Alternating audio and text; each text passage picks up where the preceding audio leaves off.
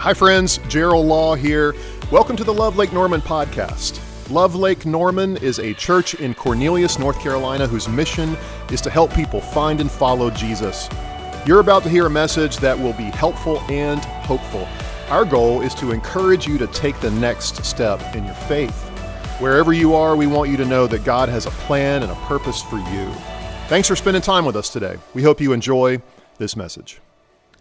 A couple of years ago, I made a decision, and the decision was that I was going to purchase a 1989 Toyota Land Cruiser sight unseen. Basically, I met the guy who was selling it halfway across our state, and let's just say, sparing you all the details here, buying a vehicle that old without really seeing it first.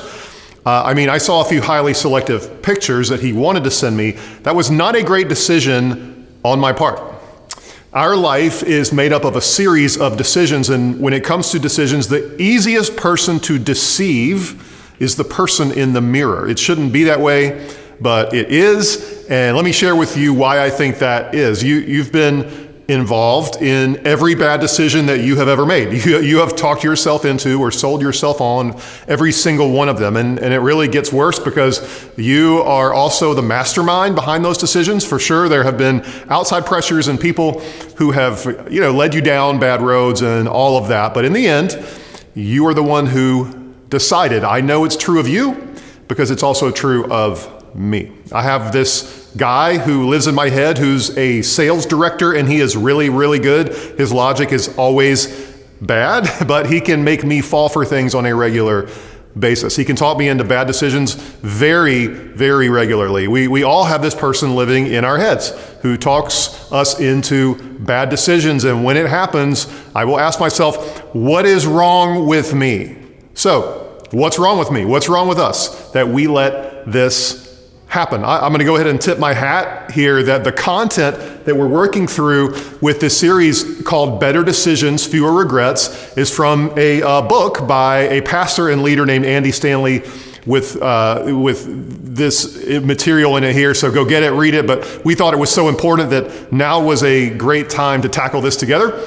So the whole idea boils down to this, that there's a relationship between asking good questions and making good decisions. That when we ask good questions, it sets us up to make good decisions. And when we don't ask good questions, then the sales director gets a lot more say in what we do.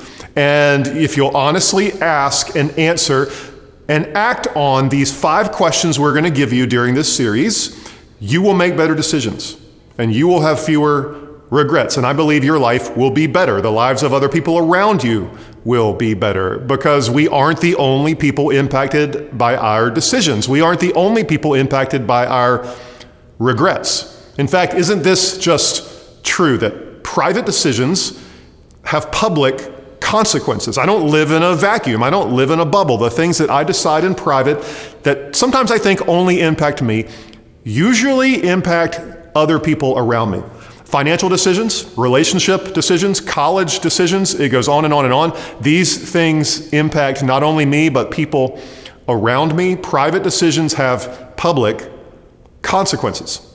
There's a simple saying from the book of Proverbs, and it basically encourages us to consider what's coming ahead. It would be a great verse for you to memorize, and it goes like this. The prudent see danger and take refuge, but the simple keep going and pay the penalty.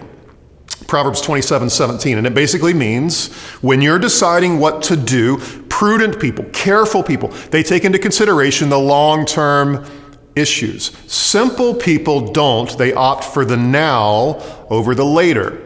So these 5 questions we're going to walk through are going to bring you into conflict with that sales director in your head. He wants you to act fast, to act now before it's too late, to think about the now instead of the later, to think about the immediate instead of the ultimate. This verse will help you look beyond the moment and slow down and create some perspective. See danger coming. Connect the dots from now into your future. So the first of our 5 questions we're going to ask is called the integrity question. The integrity question.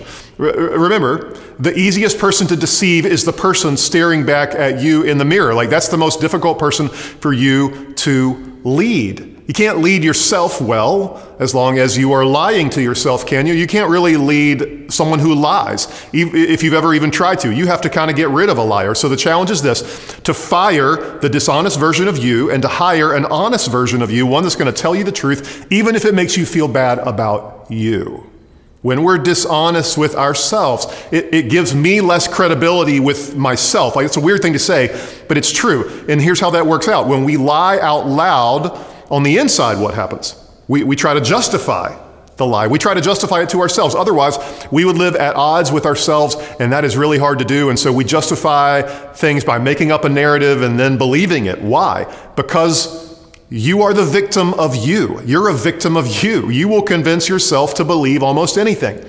I have friends in Alcoholics Anonymous in recovery, and they will tell you total honesty is the first rule of recovery. It has to be complete, exhaustive honesty. That is the first step. And the first step to begin to make better decisions with less regret is to tell yourself the truth, even if it makes you feel bad about yourself. Now, we don't like for anybody to feel bad about themselves in our world, but there are worse things than that, aren't there? Like denying something bad about ourselves. Denying something bad about ourselves is worse. That's bad for you, and you'll never get where you need to be until you acknowledge where you really are. If you aren't honest about why, you'll have a difficult time taking responsibility for the outcome. You will be irresponsible. In this way, dishonesty leads to irresponsibility, right? Now, all of this stuff is probably pretty obvious. That doesn't make it easy, though, because the first step is not necessarily to even do anything about it. It's simply this: to be honest with yourself, because to decide your way into a better future, you have to become a habitual truth teller to yourself, specifically the uncomfortable truth about why you choose to do what you do.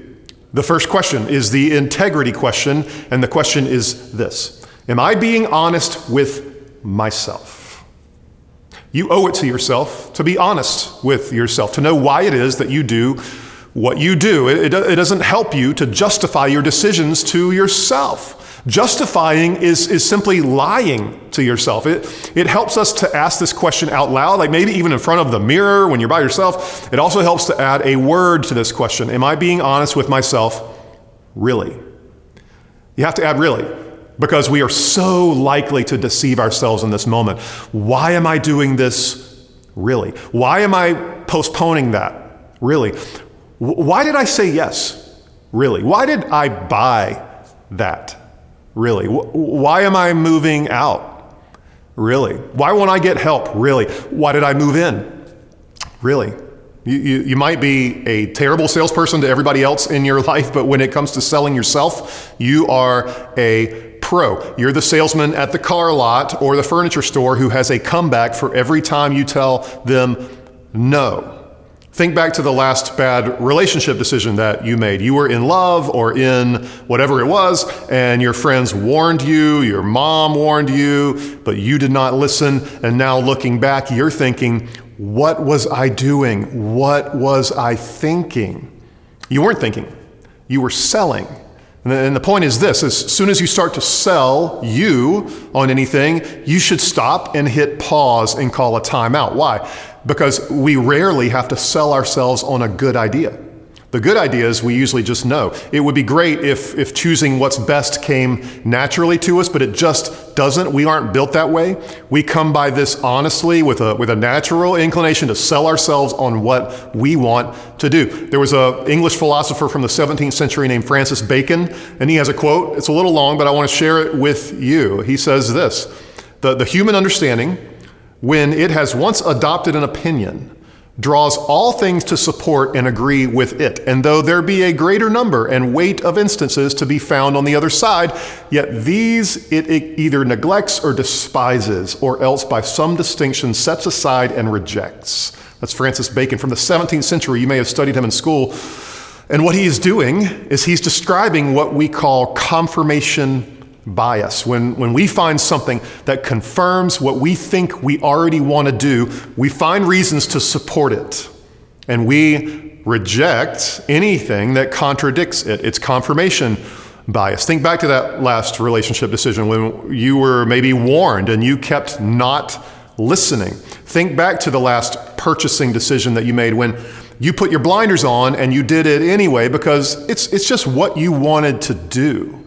Maybe you even found a few facts to back it up. Francis Bacon would say that we will do that even though there may be plenty of arguments to the contrary. He says we neglect or despise those pesky little facts. So around 2,500 years before Francis Bacon said that, there was another guy who made a similar observation. It was about 600 BC, and a man named Jeremiah served as a court advisor to a series of Judean kings. So Judah was in the southern part of Israel, and if they had just listened to his advice, their lives would have lasted longer. But kings are kings, and they don't have to take anybody's advice, do they? That's why there are kings. And one of these kings was named King Jehoiakim. Now, King Jehoiakim was basically a teenager when he was king. Judah was paying an annual tribute payment to Babylon, which agreed in turn to give them military support and also allow them to run their own business, to run their own affairs. But after 3 years of this, the king stopped making payments. He didn't want to do it anymore, and to make it worse, he declared loyalty to the Babylonian arch rival, Egypt. Now, Jeremiah, who was his advisor, begged him to change his mind. He told him it was a dangerous decision. King Nebuchadnezzar, who was the Babylonian king, he had been defeated just a few months before by the Egyptian army, and he was not in a very nice mood, and Jeremiah knew that he would be mad about this. And he also told King Jehoiakim, he said, this is directly against God's will for the nation, what you're getting ready to do. But Jehoiakim ignored Jeremiah. And King Nebuchadnezzar, surely enough, came looking for his tribute, looking for his money. He laid siege to the city for 3 months, and he finally put Jehoiakim in chains, and he took him back to Babylon to add him to his king collection. Yes, Nebuchadnezzar had a king collection. He would capture the king of areas alive and take him back to Babylon and add the king to his collection. And when he felt like showing off his collection, he would take his kings out and parade them around in front of people. He wanted to impress each one of them with a hand on the other one's shoulder. Why would he do that? Because he had also blinded them. So when Nebuchadnezzar left Jerusalem, he took Jehoiakim, but he crowned the former king's son, Jehoiakim, to be the next king. Now, Jehoiakim was 18 years old, and 3 months later, Nebuchadnezzar changes his mind again. He comes back to Jerusalem, adds Jehoiakim to his king collection as well. So now he has father and son. And then he appoints Jehoiakim's uncle, Zedekiah, as king. He was 21. You see how this is going? You with me here? King Zedekiah. Now, they didn't know it, but King Zedekiah would be the last king of Judah because he wouldn't listen to sound advice. And it was recorded like this in 2 Chronicles. It said that he did evil in the eyes of the Lord, his God, and did not humble himself before Jeremiah, the prophet. He didn't embrace Jeremiah either as the prophet. And he did the same thing as the others did. He refused, as crazy as it sounds, to pay tribute to Babylon. Jeremiah pleaded with him. He begged him. He said, this is not going to end well for you either, or your family, or our country. But king's gonna king, and he ignored Jeremiah, and so Jeremiah took the message to the streets. He told the people, he said, when Nebuchadnezzar shows up, just throw open the gates and allow him into the city. But Zedekiah found out that he was saying that to the people, and he threw Jeremiah into a dry cistern, which is like a well, to shut him up, to get him out of the picture. But just as Jeremiah predicted, Nebuchadnezzar shows up yet again. He surrounds the city, and he waits, and he begins to starve the inhabitants of Jerusalem into submission. Now, Zedekiah goes and he looks for Jeremiah. He realizes, he begs him to ask God to deliver the city, but Jeremiah knew it was too late for that. It was all but over for the city, and the only hope would be to beg Nebuchadnezzar for mercy. Instead, Zedekiah tries to sneak out of the city with his bodyguard and his children, which was a terrible decision because he was captured and he was forced to watch as his children were killed in front of him one by one, which was the last thing that he would see because Nebuchadnezzar had him blinded, and he made him part of his king collection too. When you hear a story like that, or when you see something like that happen around you, and you think to yourself, what were they thinking? How could they be so clueless and deceived? And Jeremiah answers that question. He says, the heart is deceitful above all things. Everybody's heart, yours Mine, those kings, their children, our children, everybody, deceitful. Now, there's a difference between dishonest and deceitful, isn't there? Dishonest is just straight up lying, like straight up not being honest. It's pretty easy to pick that out, but deceitful is this mix of truth and half-truth and no truth, and it's just harder to pick out. Our hearts are deceitful. They're dangerous. This is why we are so convincing to ourselves that that's how it goes. That's how it works, because once our hearts get convinced there's something that we want, it like sends a message to our brains. It says, hey, we want this, so go justify it for us. And the brain starts working, and the brain knows it's difficult to justify a want, but it's not difficult to justify a need. So the brain convinces us, hey, you need this. And once we think we need it, it's easy. We can just come up with a list of justifications for buying it, for asking him or her out, for going there, for moving here. And in most instances, we really do know the truth, but we fall for it anyway. We're very easily deceived. So he continues that verse and he adds this. He says, the heart is deceitful above all things and beyond cure. It's beyond cure. There's no cure. The heart is deceitful. It's a permanent condition for you. It's a permanent condition for me. You do not outgrow it. You cannot fix this on your own. It is permanent. So it requires a proactive response. And then he adds a question at the end. He says, the heart is deceitful above all things and beyond cure. Who can understand it? Who understands it? Who can understand it? Not me.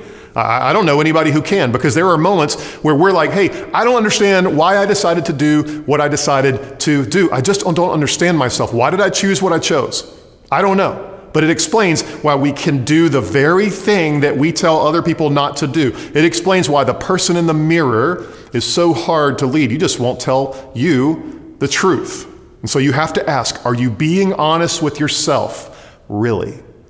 And I will say this, the sooner you and I embrace that scary thing about ourselves, the sooner we will be able to be open to input and advice that conflicts with what our hearts say to do. And the more conflict you'll feel about where your heart is taking you. So this week, here's the assignment. Here's your assignment. Have an honest heart-to-heart conversation with yourself in the mirror. Ask yourself, am I being honest with myself, really?